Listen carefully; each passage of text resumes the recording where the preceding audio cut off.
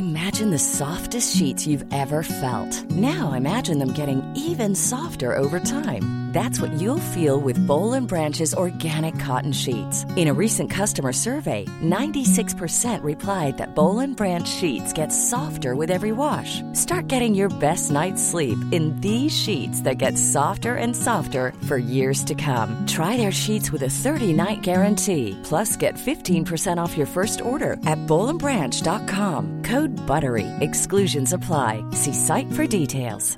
I'm Sandra, and I'm just the professional your small business was looking for. But you didn't hire me because you didn't use LinkedIn Jobs. LinkedIn has professionals you can't find anywhere else, including those who aren't actively looking for a new job, but might be open to the perfect role, like me. In a given month, over 70% of LinkedIn users don't visit other leading job sites. So if you're not looking on LinkedIn, you'll miss out on great candidates like Sandra. Start hiring professionals like a professional. Post your free job on linkedin.com/spoken today. Reverend Guitars have kicked off 2021 with their first ever S-Type guitar. In true Reverend style, this cracker of a guitar features classic looks juxtaposed with modern electrics. Introducing the Gil Paris GPS signature model from Reverend Guitars. Whilst on first glance, the pickup arrangement looks fairly standard for an S-Type. In fact, each of the single coils is a Fishman Fluent single-width pickup. These can be switched with a push-pull tone control between two voicings, a vintage voice, the classic Airy 50 single-coil sound, and a hot Texas voice for a hotter, punchier, more modern alternative. Check out the GPS and all of Reverend Guitars' mouth-watering models at reverendguitars.com.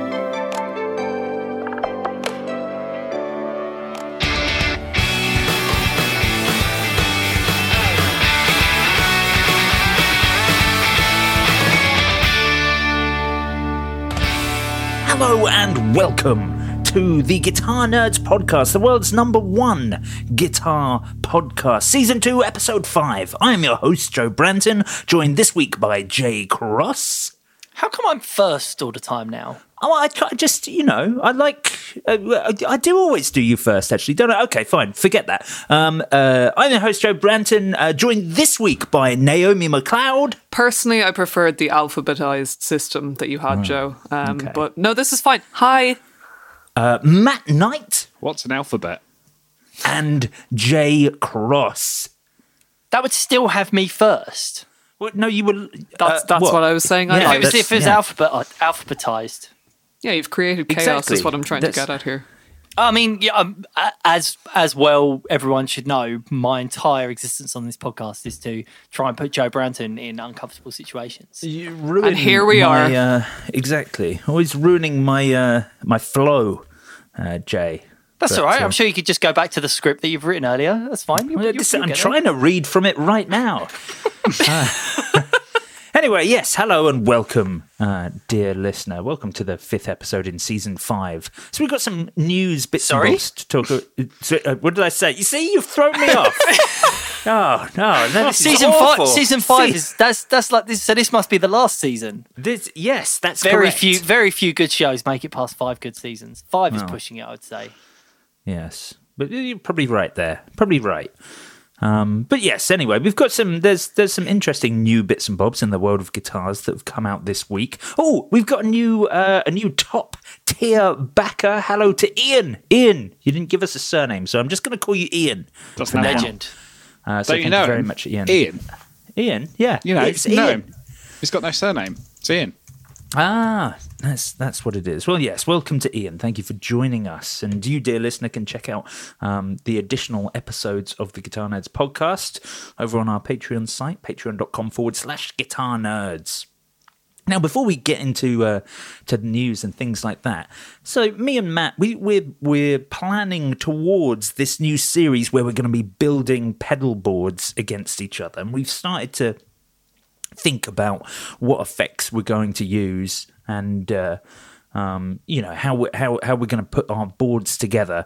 And it's led me down this path where I'm like, well, I'm going to have to learn about MIDI and how to control MIDI via a switcher as well, so I can make the most of a few pedals, things like the Chase Bliss Preamp Mark II, but also the Empress Zoya, which is, a pedal we've had for some time in the Guitar Nerds stock list, but it's something that I've only I'll mess around with the presets, maybe I'll build something, but one thing about the Zoya is it's very time consuming, because it's of course the Zoya is kind of a modular synthesizer in guitar effect form, but even if you want to set up something basic on there, you've got to create an input, then you've got to create an output, and then you've got to link the input and output. But of course, you don't want to do that. That would just create signal. You've got to then pop the things down that you want to have, whether it's a delay or a type of modulation, and then connect those in the correct order. And it's time consuming and complex, and frankly beyond me.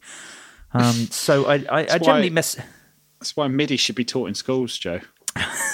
We were talking about other subjects that should be taught in schools better before this podcast started, but MIDI, should be day one. You walk into school, what's MIDI? Let's learn about it. Wholeheartedly agree. Yes. You should have kids on little controller keyboards by age 7 or 8, if you ask me. Well, it's a bit like, did you have that little mouse thing that you programmed in primary school? What was it called? Sorry, Ireland wasn't allowed computers until about 2015, so we're catching up. Roma, something like that. Yeah, and you used to put forward 20, left 10, and then it used to just go along the floor. Oh no, didn't have any of those. I am quite a lot older than you. I had nothing like this. That is Roma. It was called ROAMER. It's this little flying saucer with a smiley face on, and this was like a Henry Hoover. Yeah, well, more like a one of those vacuum cleaners Roomba. that just Roomba, more like one of those. Right. And the height of code, the sort of coding we were taught was literally forward 10, and it would go forward 10 foot or 10 meters or whatever, then turn left, then forward and stuff like that. I see. Was it a little bit like the game Snake for the Nokia phones? Yeah, kind of. I mean, the iconic Snake, IRL Snake. Yeah. This was originally invented in the 1960s. Wow, you go on the website, and the website looks like it's from the 1960s as well. Yeah, I've just done it now. No one outside of the UK would probably get that. People that are our age might just remember this. That and that little calculator that had the man with the moustache on it. I don't know about that. Well, I don't know what you're talking about. This is all completely beyond me. Anyway, so the Empress Zoya. I'm trying that's what we're talking about. That's what we're talking about. I'm trying to make the most of it, and I'm thinking about how I can control it through, with a MIDI controller as part of a bigger pedal board. But more importantly, I'm like, right, I've got to build some effects, and I thought maybe I'll find some videos on examples of people building effects, and I found something better. And this is, I'm sure everyone knows about this. I'm sure I'm late to the party here, but patchstorage.com has a whole section on the Zoya where people have uploaded patches. And because the Zoya has a micro SD input, you can literally download those patches. And it's just free pedals. They're just all different free pedals, essentially, that you can download onto your Zoya. And the wonderful thing is, people are trying to build, copies of existing pedals. So, people have tried to make a sort of Zoya version of the Chase Bliss Mood on there, and things like that. There's a blooper version that you can download, but there's loads and loads of just interesting different things. And I was like, oh, this is wonderful. I don't have to think about anything anymore. I can just download these patches. I can listen to what they sound like, because they normally come with sound samples or links to videos where the person who's built the patch has demoed them. And you can there are 783 patches available on patchstorage.com. For me, that has just opened up the Zoya to this whole new level. For how people easy is it to So can you just download those presets? Presumably they tell you how much like storage space they take up, and you can just download as many as you want as long as you don't exceed the capacity, right? Yeah. And then set them as presets. Exactly. That's cool. But it's really cool, just really exciting, just because I feel like it's kind of, it's just like getting a whole bunch of free stuff that I didn't have before, just, from all these wonderful things that people have created. So definitely worth checking out if that's what I like about the Zoya. I think it's, today while I was working, I did watch the upload of a 4-hour ambient synthesizer generative music upload, which is basically just a modular synth it's basically doing modern day Frippertronics, I guess. And that's what I liked about the Zoya, is you can just do that. So, but why bother programming it yourself when someone far smarter with more time can do it for you?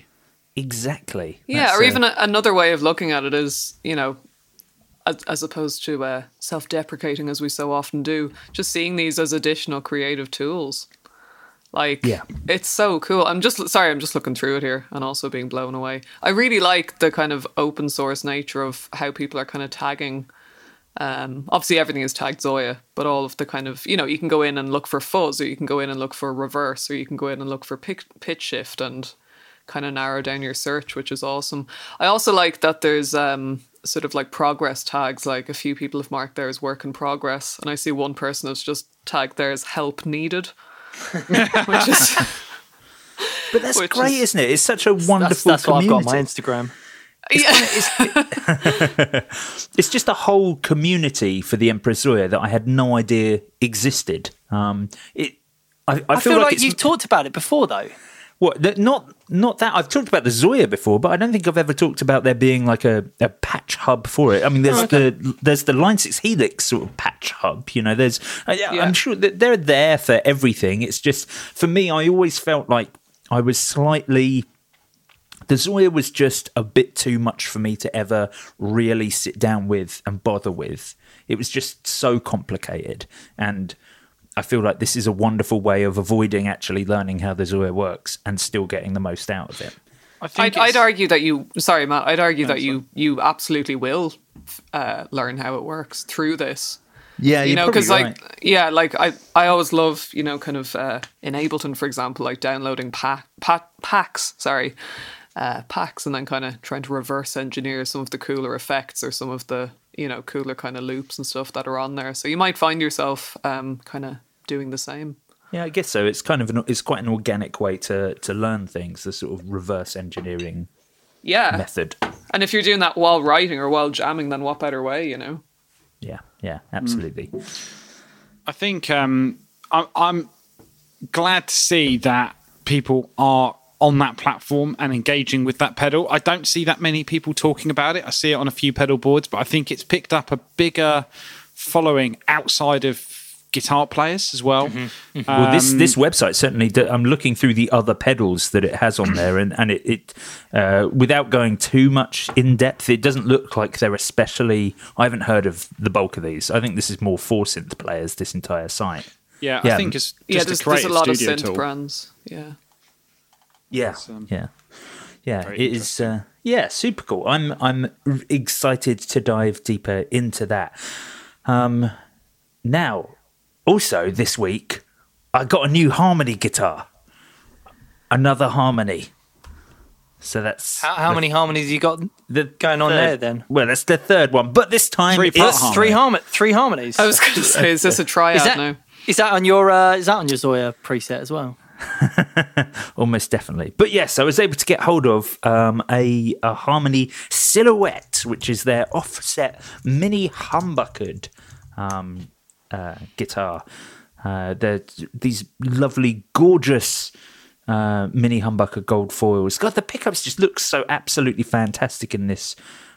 On all of the Harmony guitars, you get those cupcake volume and tone controls, a maple neck instead of a rosewood, like the sort of thick rosewood neck that you had on the Juno. This is a much more slender, tapered maple neck with the more traditional Harmony headstock, that 6-in-a-row headstock that's angled slightly backwards. Went for the slate finish as well. Lovely sort of, nitro. Smelled fantastic straight out of the bag. And of course, as with all the Harmony stuff, it comes in a mono gig bag, which are extremely good quality. The silhouettes is the one for me. Is that your favourite out of them? Yeah, it's my favourite shape for sure. I've obviously not tried any of them, but like it's my favourite shape. I think it looks great. Yeah, five guitars now in the range: the Silhouette, the Rebel, the Jupiter, the Juno, and the Comet. The Comet being their only semi-hollow model. The Jupiter and the Juno are their single cuts. And the Rebel's kind of their solid body version of the Comet. The Jupiter and the Silhouette are the ones that I remember most from the original Harmonies. Those are the two stratotone body shapes that are kind of most familiar with for me. But yeah, the Silhouette's absolutely fantastic. The Mini Humbuckers sound great. I'm always a little worried about Mini Humbuckers. I don't know why exactly. I think maybe...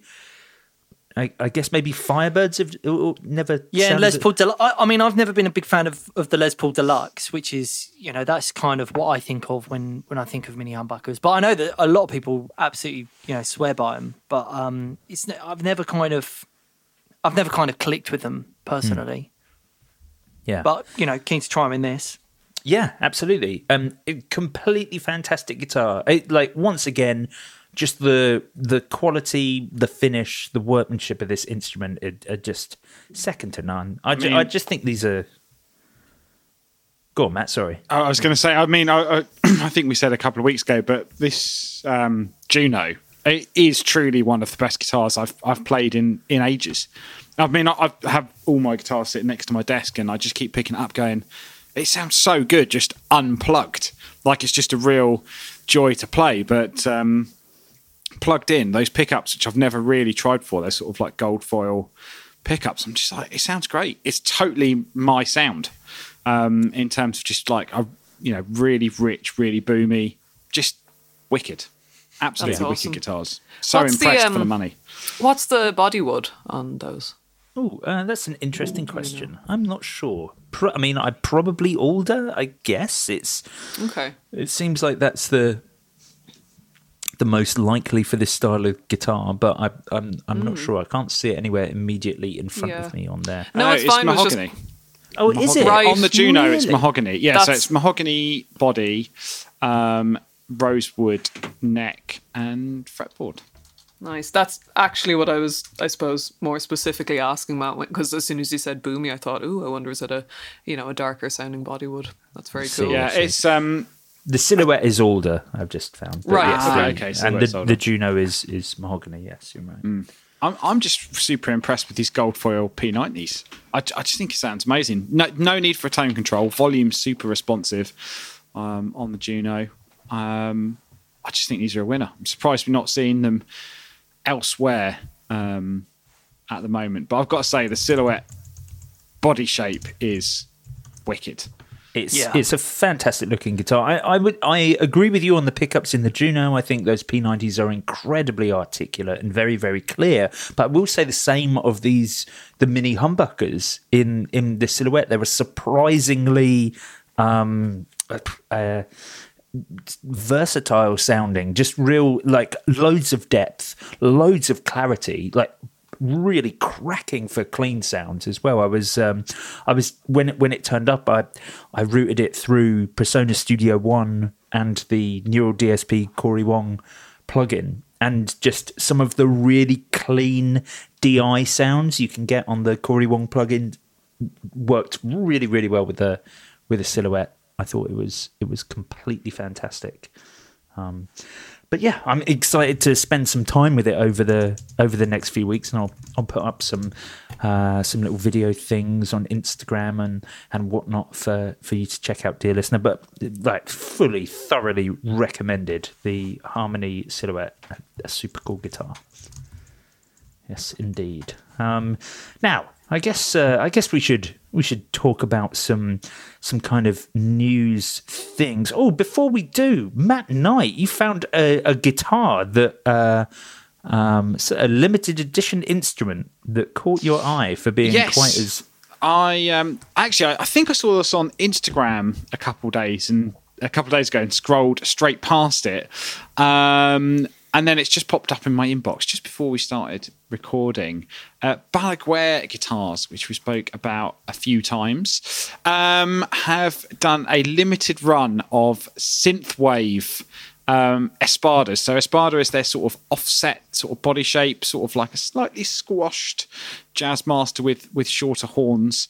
In a synthwave finish. So just imagine the movie poster to Tron, I guess. Very Drive. pink. I'd say Drive more than very pink and purple with little sunset. Kind of like, when you go to a big city and there's someone spray painting onto a piece of paper using sort of pots and pans to create moons and shapes and landscapes. One of those things you buy when you're a kid when you're like a tenner. Is that the thing you've done? Yeah, I love that. That's the mental cities. image. That's brilliant. But yeah, that galaxy art is what you're getting at. Yeah, galaxy That art. is truly spoken from someone who grew up in Suffolk. That's what that is. And I've still got the big hanging on city, Ipswich. it's still hanging on my wall.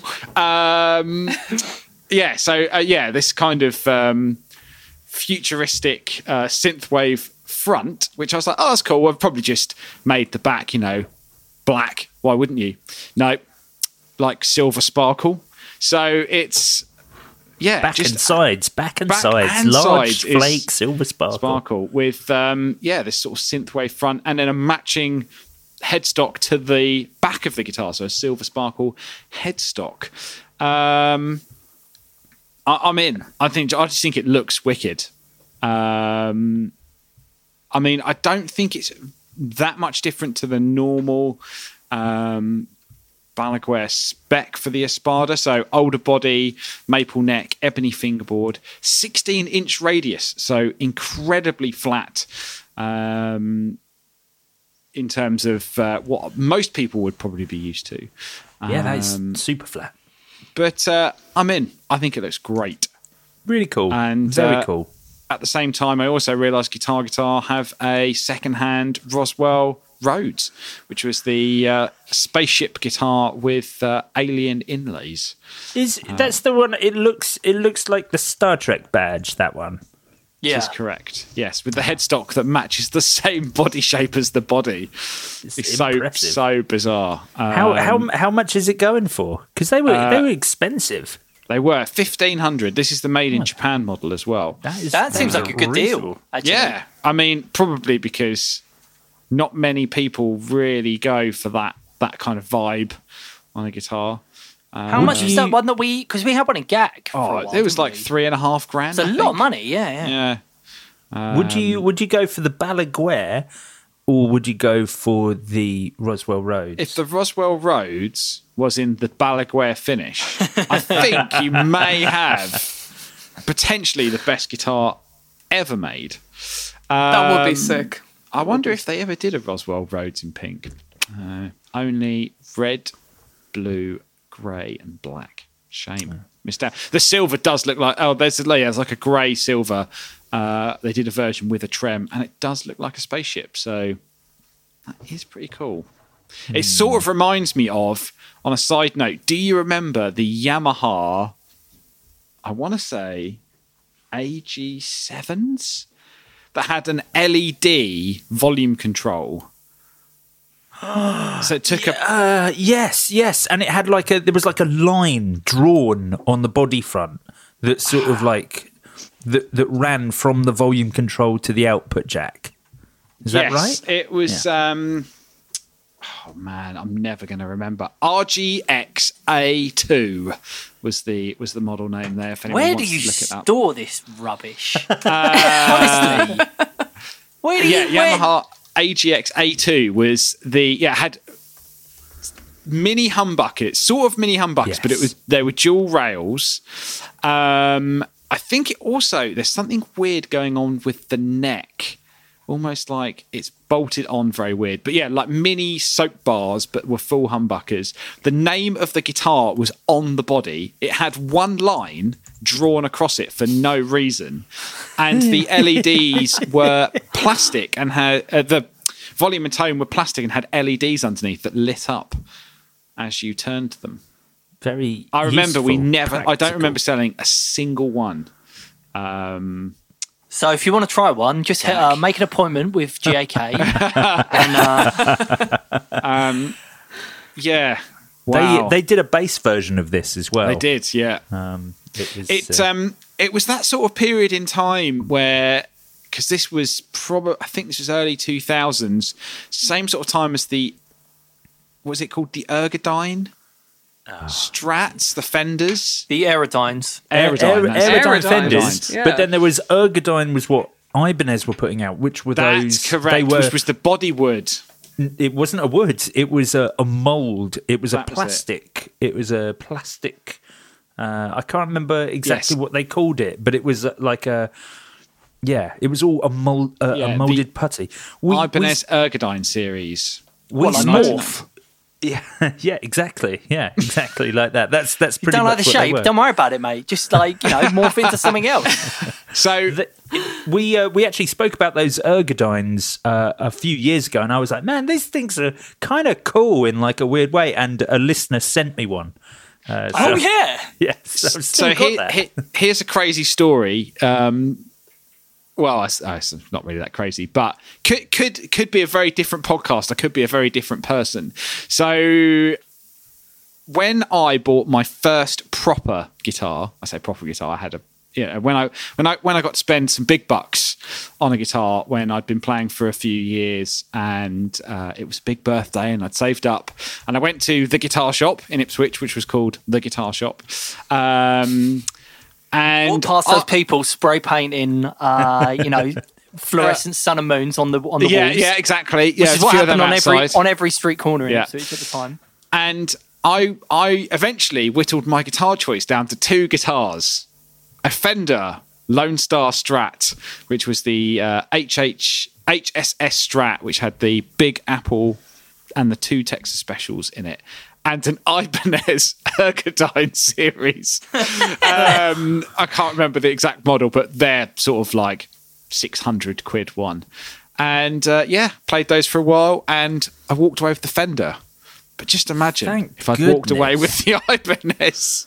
Yeah, I mean, it could have been Cripes, worse. Your indeed. first guitar could have been a 7-string. My friend's first guitar, electric guitar, was the RGA RGA 7. the 7321, which was the cheap Korn. Yes. Yeah. And But that was my second guitar. Oh, was it your second, Jay? Oh, Yeah, I it thought wasn't my first. No, my first was a DeArmond Les Yeah. Paul alike.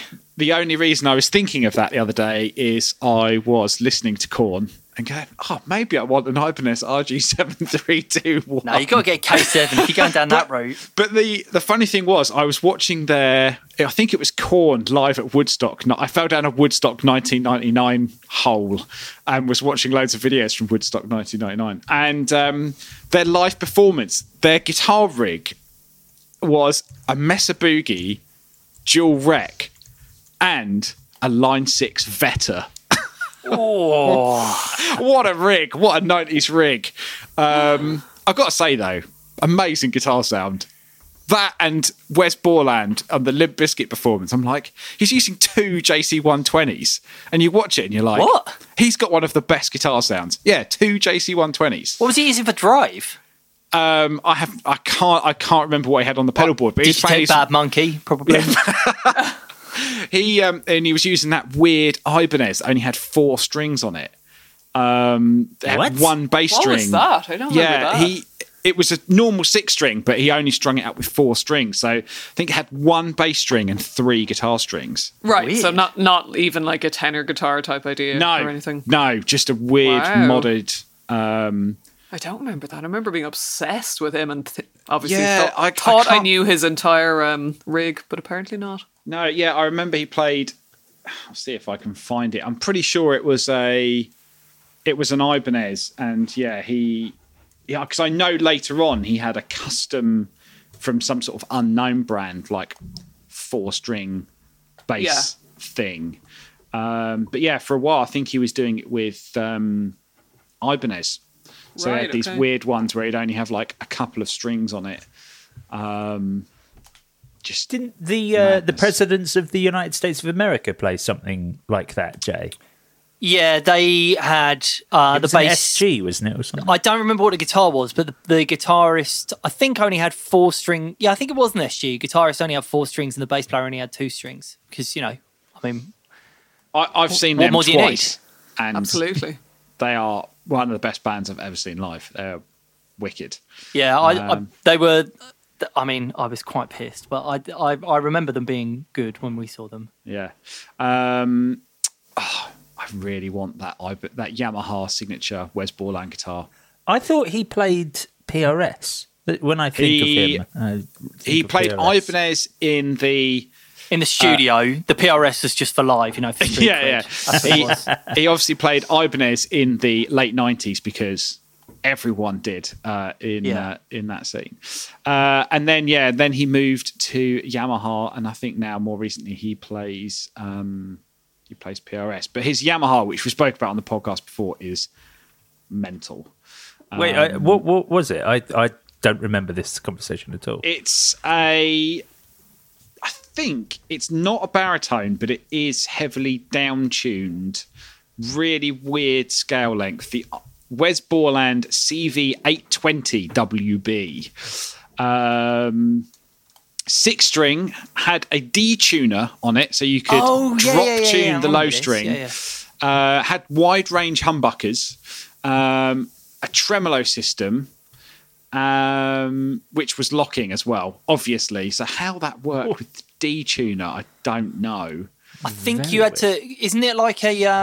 It's like a lever nut sort of thing. Yeah, because didn't the Noodles guitar have the similar thing? I think Ibanez at that time were like, oh my God, everyone wants to play drop D. So I think it was just like, the CV820 is Yamaha, not Ibanez. But I think there was some Yamahas at the time. Yeah, because the Noodles guitar was that was Ibanez, the NV2 or something like that. This kind of reminds me of the ESP Ben Wyman. Yeah, Ben Wyman. That's what I was thinking as well. I can't remember what that series is called. Oh goodness me, what they? I know which one you mean. I can't think. But X something, isn't it? Of course. Yeah, something like that. I can't remember. I can't remember what they. No, we're terrible. Anything other than a Fender Strat, and we can't even name it. Oh, yeah. I mean, he's actually... X-Tone? Is it that? Like yes. Yeah. You might be right. The X-Tone, I think, was their kind of like weird offset. I think it was X-Tone. Yeah. Sure. Hiring for your small business? If you're not looking for professionals on LinkedIn, you're looking in the wrong place. That's like looking for your car keys in a fish tank. LinkedIn helps you hire professionals you can't find anywhere else, even those who aren't actively searching for a new job but might be open to the perfect role. In a given month, over 70% of LinkedIn users don't even visit other leading job sites. So start looking in the right place. With LinkedIn, you can hire professionals like a professional. Post your free job on linkedin.com/spoken today. But that Wes Borland is basically impossible. I don't think they made that many at all, unsurprisingly. Well, I just found a picture of him with a Fender Starcaster, and all of a sudden his Yamaha makes sense to me. Yeah, I guess so. Yeah. Yeah, it's very similar. But yeah, that's crazy guitar. Oh man, we should do a new metal special. Just talking about. It'll be about 5 minutes. Here's a dual rec. Here's a PRS. Yeah, exactly. Here's a Ibanez RG. Thanks very much. See you next week. Classic. Oh, maybe I want an Ibanez RG now. Just that, and a little Mesa Boogie. Everyone should always own one tasteless guitar. How many do you own at the moment, Joe? All of my guitars are tasteful, but I'm always on the lookout for an affordable Warwick Buzzard So, Oh my gosh! Yeah. Oh God, yeah. Did you ever new metal phase, Naomi? I know me and Matty did. Absolutely, I did. I mean, new metal was my phase. I mean, between that and punk, probably never quite died out. Still, Not phase, mum. Yeah, exactly. I accept that I'm 32, but I'm telling you, it's not a phase. I absolutely did. In fact, my second guitar, my first guitar was a Randy Rhoads, and I remember. Really? Yeah, and I remember. So yeah, as you were talking about the Ibanez orgies, that they were like the guitar that I would ogle, when I'd be in town in Dublin with either one of my parents, and I'd be, too nervous to ask the guy could I play it, because there were very few people my age allowed to try things in the shops, and definitely no other girls doing same. And in fact, anytime I did try out, like literally until my 20s, anytime I did try something in a shop and, didn't yet know about amps or whatever, I'd be like, could you turn this down, please? Could you turn this down lower? I don't want to be heard. Several minutes later be like, yes, here's 400 quid. Thank you. Goodbye. I'm so sorry. But yeah, so yeah, my dream guitar was one of the Ibanez or G7 series, I think. And, God, I need to dig out a picture of myself with that Randy Rhoads, because it sounded unbelievable. And in fact, I won not one but two Battle of the Bands at school, playing Iron Maiden covers.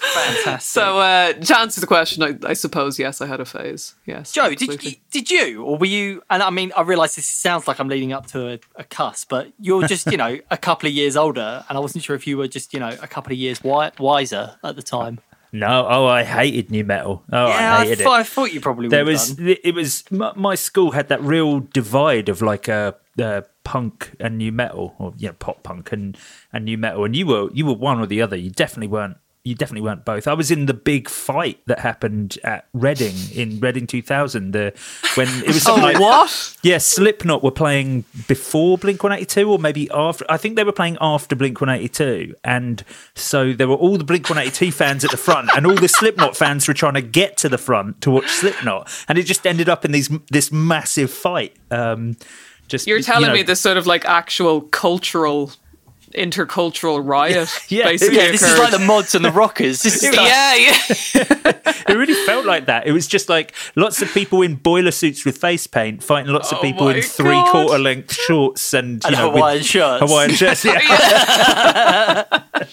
I need to try and find footage of this. That is incredible. That is full on. It was wonderful. But yes, I was very much. I hated all that sound. I hated like the scooping that was going on. Yeah. I hated the tones, the weird tweetery clicking of bands like Korn and stuff like that. The bass sound, the Korn bass sound, I never really got. It is very weird. No, me neither. Very weird. But one of my first gigs was I went to see Korn at the Docklands Arena, which is no longer there. I think it's part of the Olympic Park now. I think it got torn down for the Olympics. But one of my first ever shows was Korn and Puddle of Mud at the 2002. So I was 14 or 15, I guess. Wow, that's a lot of boiler suits at that gig. Yeah, there was full on. Yeah, just a few years ago, actually, I saw a Slipknot and Korn doubleheader in Dublin. Oh, yeah, I remember that tour. I bet that would have been great. And it was unbelievable. Yeah. Like, I mean, still to this day, I would probably happily buy a ticket to see Slipknot live just because they're that good live. But seeing them and Korn together, and like, it being in, what year was that? 2015, end of 2014 into 2015, and like, arguably most of the crowd were sort of like our age, people who had really fallen in love with them in our teens.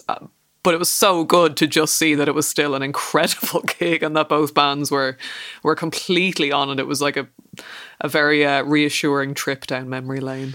I saw Slipknot 2019 for the tour of their new record, and it's just like live. It's just amazing. It's just their sounds amazing. It's one of those bands that have just really refined themselves and completely and their sounds, and it's just like It's just so good. It's amazing because Amy always goes on at me because I go and see a lot of gigs and I do the kind of arms fold, stand at the back. I'm like, I'm just really enjoying it. Amy's like, never engage with it. But then I went to a Slipknot gig and like literally sang the words to every song. And she was like, this is unbelievable.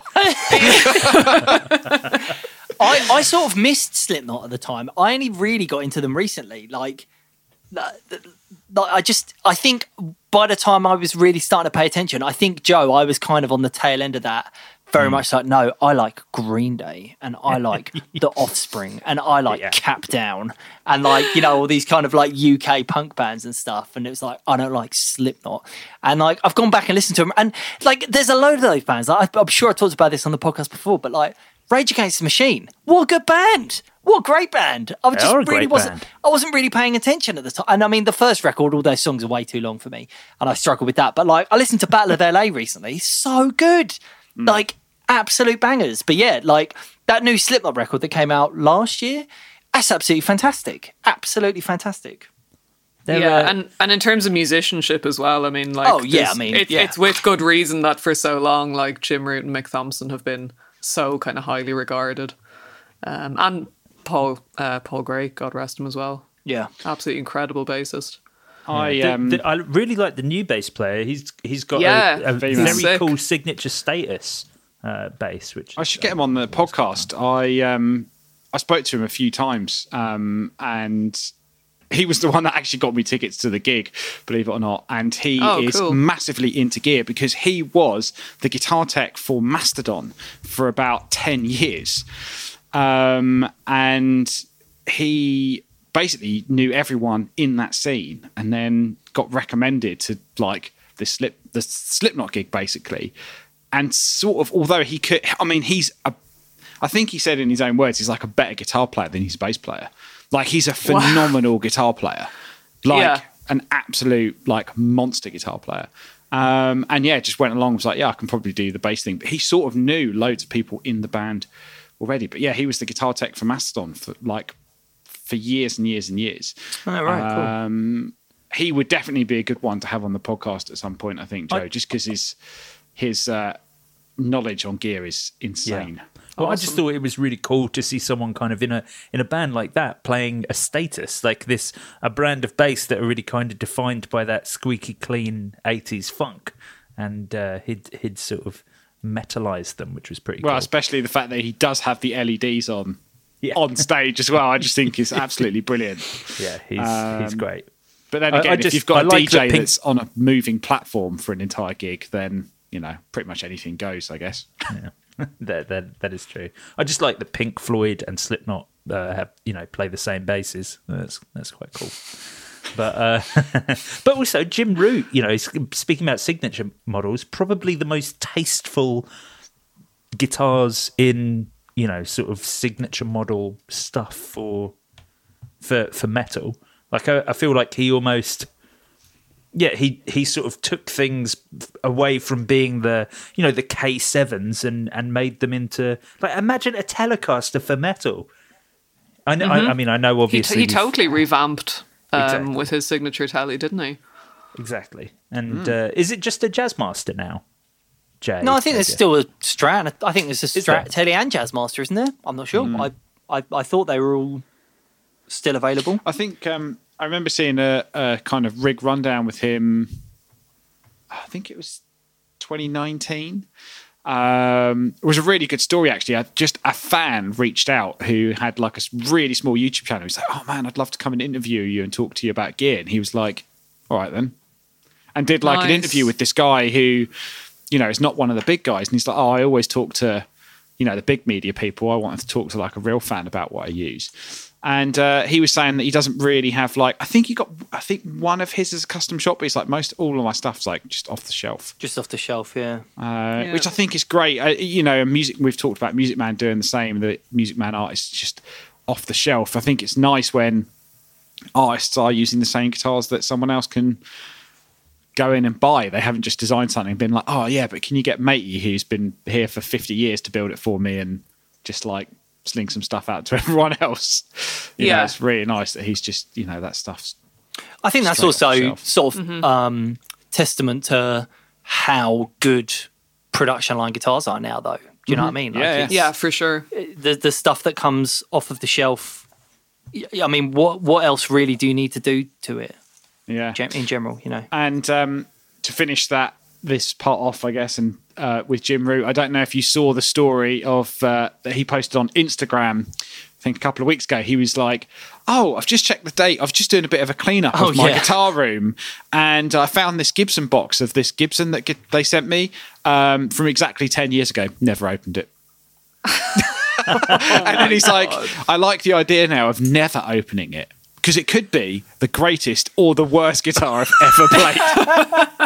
And I was just like, wasn't it? It was like a Silverburst Firebird or something. Yeah, it's like a Silverburst custom or something, and they'd given it I think they'd given it a custom serial number of 004, which is obviously his Slipknot number. It's his Slipknot license plate. Yeah. Very, very funny. Yeah, very cool indeed. Never opened it.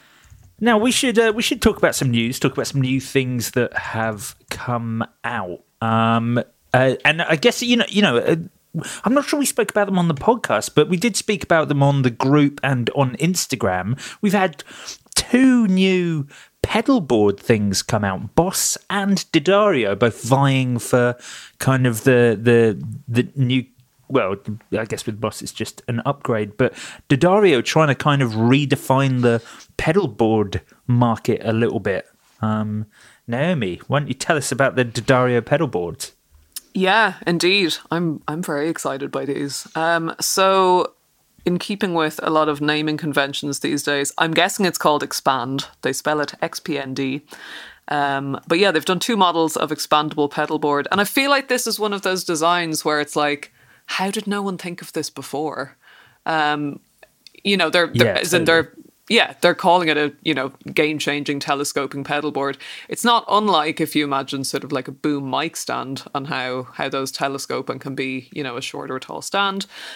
Basically, you can have, you buy it at its initial width, and then I think it's a switch mechanism. I haven't had one to hand, so we only have the photos to look at thus far. But so I guess it would be tiered. I wonder if it's going to be like it will click into its next expandable point, or if it's like completely free. Yeah, that I wondered the same, whether it's a little bit like a keyboard stand, which is sort of like a notched opening, or if it is completely free. Either way, very cool. They've 2 models, Expand 1 and Expand 2, I'll call them. One is a 2-rail and the other is a 4-rail. Yeah, I mean, generally, I'm a huge fan of D'Addario accessories. I think their build quality is really good. They seem really, really excited about these as well. They have a cable management system in there. And in terms, again, of quality, they're calling it aircraft quality rails. Also, I am really curious for anyone who does buy these. I really hope they will stand the test of time, but they come with the Velcro pre-installed. I was going to say on there.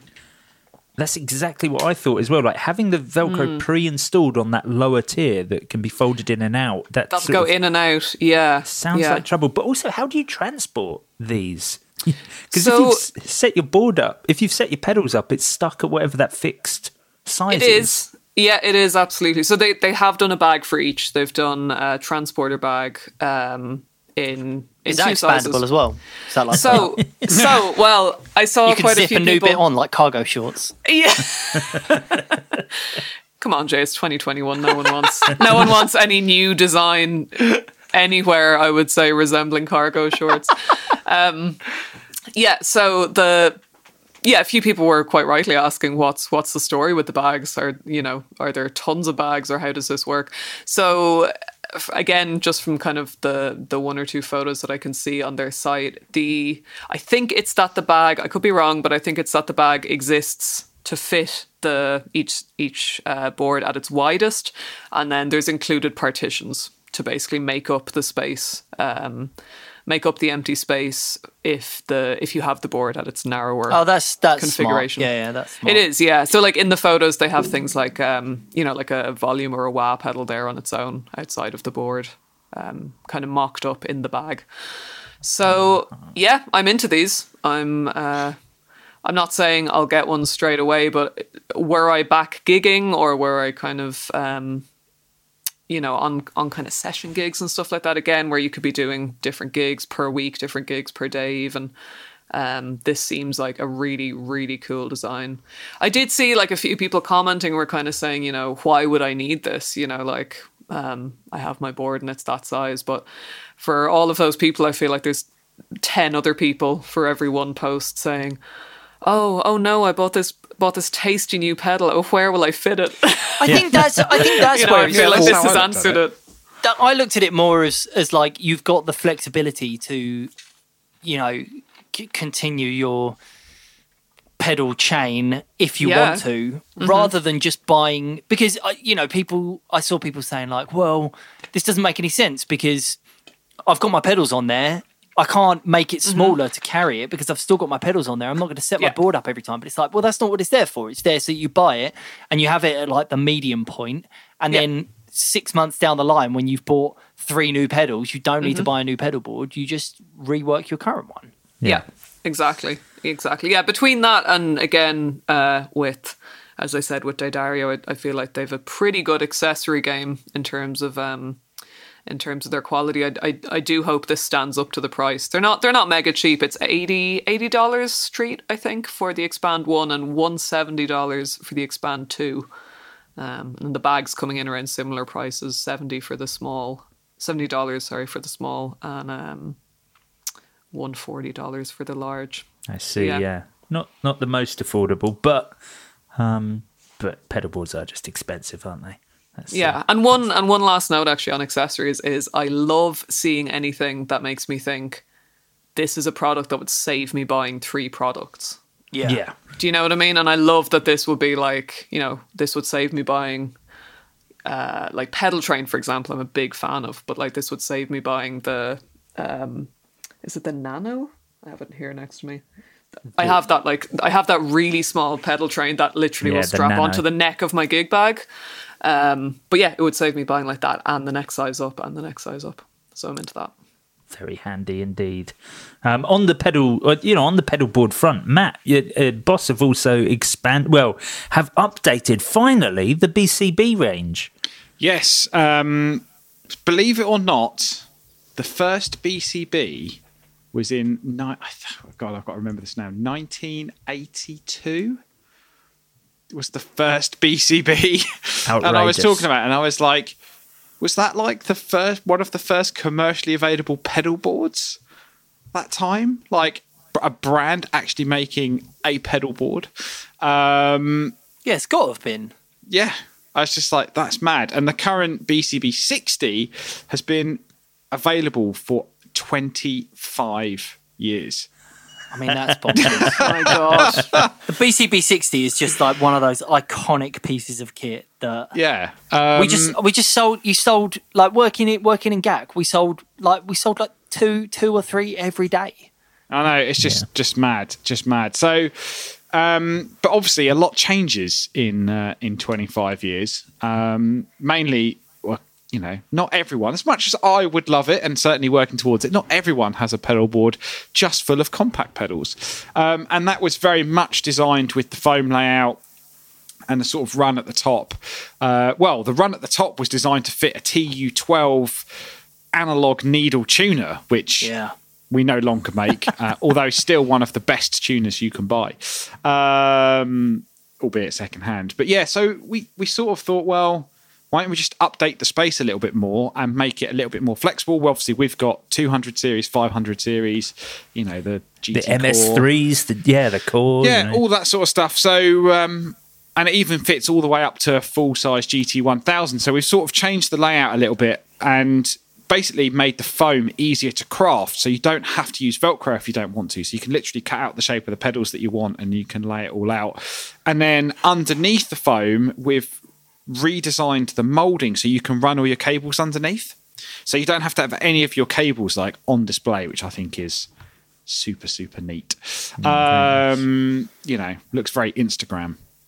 Yeah. So isn't that all we want? Yeah, exactly. So that's been great because you can cut it out for any pedals using any shape or any size. The foam. Hopefully, you can certainly order spares through our spares department, but hopefully we're going to try and make the foam more readily available so you can kind of chop and change a little bit more. But that's what I like. That's what I like to hear. Yeah. That's what I like to hear, because you don't. The last thing you want is to be like, oh no, I've cut the wrong shape out, or if you rearrange the shape of your board, rearrange the chain. Exactly, yeah. And you've had one go at it. Yeah. Exactly. So you can obviously measure twice, cut once. You know what they say. Exactly. Which I didn't do the other day when I drilled into my wall with some bath rails. Oh, Matty, measure once, cut twice. No, I go for the term hold it up and let's drill. So we've got that and it's the got BCB through switching as well, isn't it? Do they all have like a little through box on them? No, the 90 has got the little junction box. So you've got the send and return, stereo send and return, and then the stereo out, and then the input, which is quite handy. So you can literally just open the case and plug in your power supply, and that's the way you go. So that's really good. And obviously do the 30. Case is super lightweight, obviously super durable because it's that really hard wearing molded plastic. And then we've also done a little suitcase. Oh, I love it. I love it so much. The BCB 1000. So this is the same. It reminds me of like a Samsonite suitcase. It's like, it feels like indestructible. And what's great is it's the pedal board sits in the suitcase, and you can wire all your power supply and everything underneath, and then you've just got this handy little like wheelie pedal board, which is obviously great for people on the move and stuff. But yeah, the pedal board actually can be removed, and you can undo this little coin screws at the bottom so you can do all your wiring and everything. But hopefully when people can start touring and then gigging a bit more, and certainly for me when I'm doing a lot more in terms of trade shows and traveling to dealers or whoever, and I need to take some gear around with me, I don't have to carry it in an actual suitcase. I can just take this because it's Flightcraft sort of regulation. So where you go. Big question though, Matty. Is there a space for your pants? That's the big question. Because if you're just taking that, well, I mean, I obviously you wear a TU3 as underwear, so thinking about other people around. Here, is there space for pants and socks and stuff? You'll be pleased to know I did make that point when we were developing that product, and I would say that there probably is enough space for a light weekend pack. Nice. Excuse me. Oh, okay. Cool. Okay, good to know. As long as I can put my running trainers and a pair of shorts in there. You're getting your running trainers in there. Bloody hell. Yeah, underneath. There's quite a lot of space actually underneath. I mean, that's happy days. You get your running trainers in there. That's fantastic work. So it's good little, and I love a good pedal board, me. So that brings my total to over 10.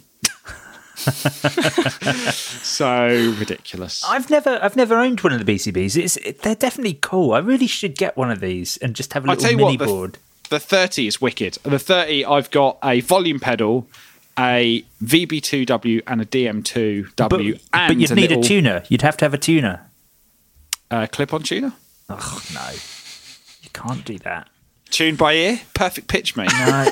This is the problem with the three pedal one for me. I'm like, it's only a 2-pedal one. Although I would say, actually, if you do 3 compacts or 3 similar size, you can put a little TU3S up in the corner. Oh, you could. Oh, that's good. Yeah. So it's got you there, Joe. It's got you. Joe, I'm afraid you have to now go and buy one. But there's no way of muting. That's the problem. I mean, having seen your banjo, that certainly is the problem. That's I'm known for having too many mute switches on my pedal board. It's like it's an ongoing joke within my band about at what point I'll mute accidentally myself. Do it. Yeah, just that's good. all the time. Like I fitted volume pedals on my boards for the longest time. Not that I've ever used volume swells ever for anything. Just because I feel like that's something that should be on a pedal board, a volume pedal. I'm forever putting my foot on it and then putting it heel down and then not realising what's happened, halfway through a song. Always. Yeah, I've been there too. It's a horrible feeling. Yeah, it is. And you bought it and you think you're going to be cool rocking up to the gig with your, very pro-looking volume pedal, and it's just... Exactly. No, it's not cute, as the cool kids say. Exactly, which is exactly why I've removed all tuner pedals from my pedal board and now just use either the built-in tuner on the MS3 or now the GT1000 Core. So what are you complaining about? The BCB30? Well, I could only fit the Core on the 30. I wouldn't be able to get anything else. Would you not get 2 minis on there as well? Maybe you could get could try. Maybe you could get I cram my pedal boards, like not to the point where it'll damage anything, but like I do pretty much squaz in as much as I can. I'm not into this whole aesthetic like space thing. No. Why? It's got to be. This is why I wear pointed shoes, is for that precision on the gig. It's a great idea. It's a great Get in there. Actually, for the last 2 Polymath tours, just because we got an extra member and our synth player got obsessed with modular synthesis, and that it really affected how much room we had in the van. And the obvious things to cut back on were pedal board sizes, when basically for the last 2 Polymath records I've just been driven the whole time and haven't actually really used that much of the rest of my board. So I've just had a little pedal train Nano with just an MS3 on and a compressor, and that's been the whole lot. I feel it is, I don't like it, like not having a big pedal board. Even if I don't use it, I feel like it's a real essential. Oh, there you go. Jay, what pedal board do you use? I don't know. Do you have anything? Do you have anything pre-built? I just realised. Yeah, I do. I've got a pedal train. Hang on a sec. I've rearranged my office a little bit, and it's just sort of out of sight. Give me a sec. It's a pedal train. I can't see which one it is, but it's a pedal train. It's one of the medium-sized ones. It's got 8 pedals on it. Is that the Metro? Sorry? Is it one of the Metro series? Yeah. Yes. Let's go with yes. Yes, it's a pedal train Metro. It's got about 8 pedals on it, and I've got the bag. It's very useful. I've literally never taken it out of the house, so I don't know why I've got the bag. Because great review. Yeah, keep going. When I play gigs live, I play with the bass, and I'm not sure how. I know you guys are kind of like amateur bass players, but me being a serious bass player, obviously I only need a tuner, and so that stays on top of the amp so that I don't lose it. Excuse me, Jay. Effects lovers have rights, and we are not afraid to exercise them on this here podcast. No, that's fine. You go do some exercise. That's okay. I can't at the moment, as we were talking about earlier. So it's I would request for Jay to be kicked off at this point, please, Jay. But Jay, you have not read the standing orders. No. Yeah, that's exactly what I was getting at. But I've got that. I've had other stuff in the past. I had a Stag UPC 688 for a while. That was great. Wow. That was massive, and I had again 3 pedals in there, and that was when I was using them for vocals. Nice. Wow. Did anyone else ever do the cutting board trick, or just have literally a wood board with Velcro? Because I did 2 different wood boards with Velcro, and literally just like my Bronco, just stained the wood with whatever I could get at Woody's, the local hardware store, and on multiple occasions had people coming up being like, "Wow, where did you get that?" Oh, it's a great tone. I literally got to be like, "Okay, so see this here." Go to Argos, get a 17-inch laptop bag for a tenner, and then whatever nearby piece of wood you can put some stain on, and you have yourself an aesthetic board. Maybe people should start buying those. Have you seen the Fender Strat and Telly chopping boards? Have you seen those? Oh, no, I've not. Great idea. Are they just body shaped? Yeah. It's nice. Body shapes. It's not it's obviously not like an actual. It's not like an off cut or anything. It's course. just in the shape. I've got one at home, and it's great. It's just is quite big, so it's just it's up on the top shelf. So I only get it down when there's people around to watch me chopping, it's wicked. But maybe that's the next step. Having if you play a Strat, get a Strat chopping board and use that as your pedal board. Fantastic. Absolutely. Be like that Roswell Rhodes with the matching headstock. Yeah. Back when I was a kitchen designer, I got a. You're like weird. You're such an anomaly. Like you've had so many weird little lives. Back when I was senior kitchen designer for the Royal House of Windsor. Back when I was fitting out the kitchens of Buckingham Palace.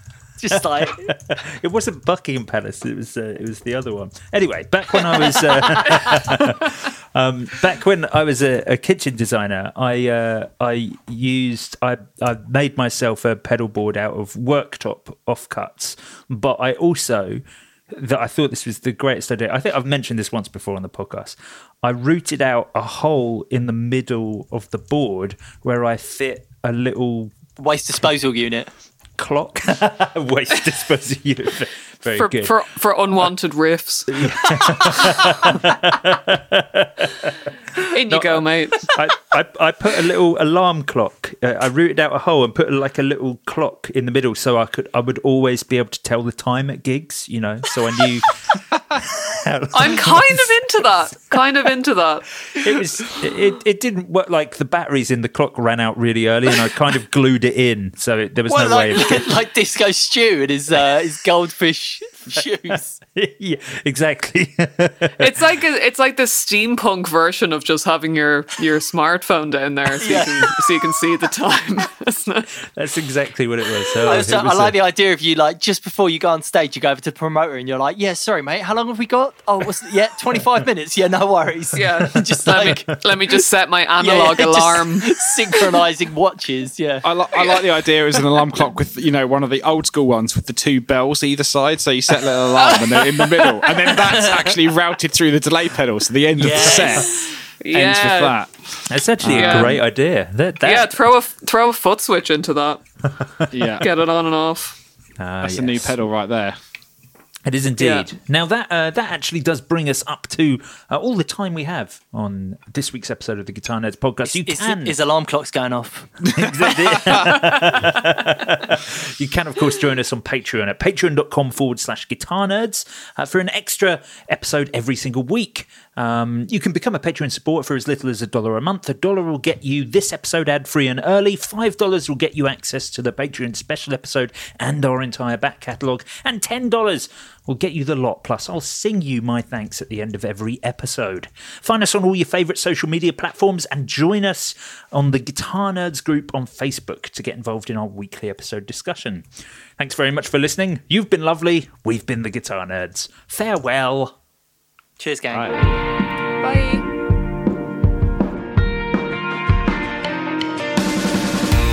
I spend all of my time listening to Guitar Nerds. I spend all of my time listening to Guitar Nerds. I spend all of my time listening to Guitar Nerds. I spend all of my time listening to Guitar Kristen Abbott, Ty Allen, Yogi the Guitarist, Kyle Harris, Kyle Lifter, Todd Simons, Joe Hobart, Sean Hughes, Brian Hansen, Shane M, Jeffrey Wax, Eric Emma, Samuel Frost, Brian Eichler, Gavin Van der Linden, Jacob McGee, Andy Manley, Scott Hunting, Robert Butterworth, Simon Millwall, Marcus Alcalaki, Stuart Watson, Christian Van Hansen, Keith Adams, Michael McVeigh, Eric Fowle, Ryan McDermott, Mary Peters, John Patrick, Richard Sudworth, Jack Cutmore, Ken Sayers, Abe Matthews, Utopia, the band, Sean Arlo, John Angdon, Rob Gould, Tucker Abbott, Ernie Cooper, Ross Edwards, Dave Nagel, Stephen Book, Aaron Sherman, Dave Lee, Jake Gray, Scott Kennedy, Blake Wyland, Christopher Losek, Hans Adams, Derek Rich, Rob Nordvik, Steve Merkel, JD Short, Brad Page, Andy McKenzie, Robin Smith, Scott O'Brien, Paul Dorrigan, all of my time listening to Guitar Nerds. I spend all of my time listening to Guitar Nerds.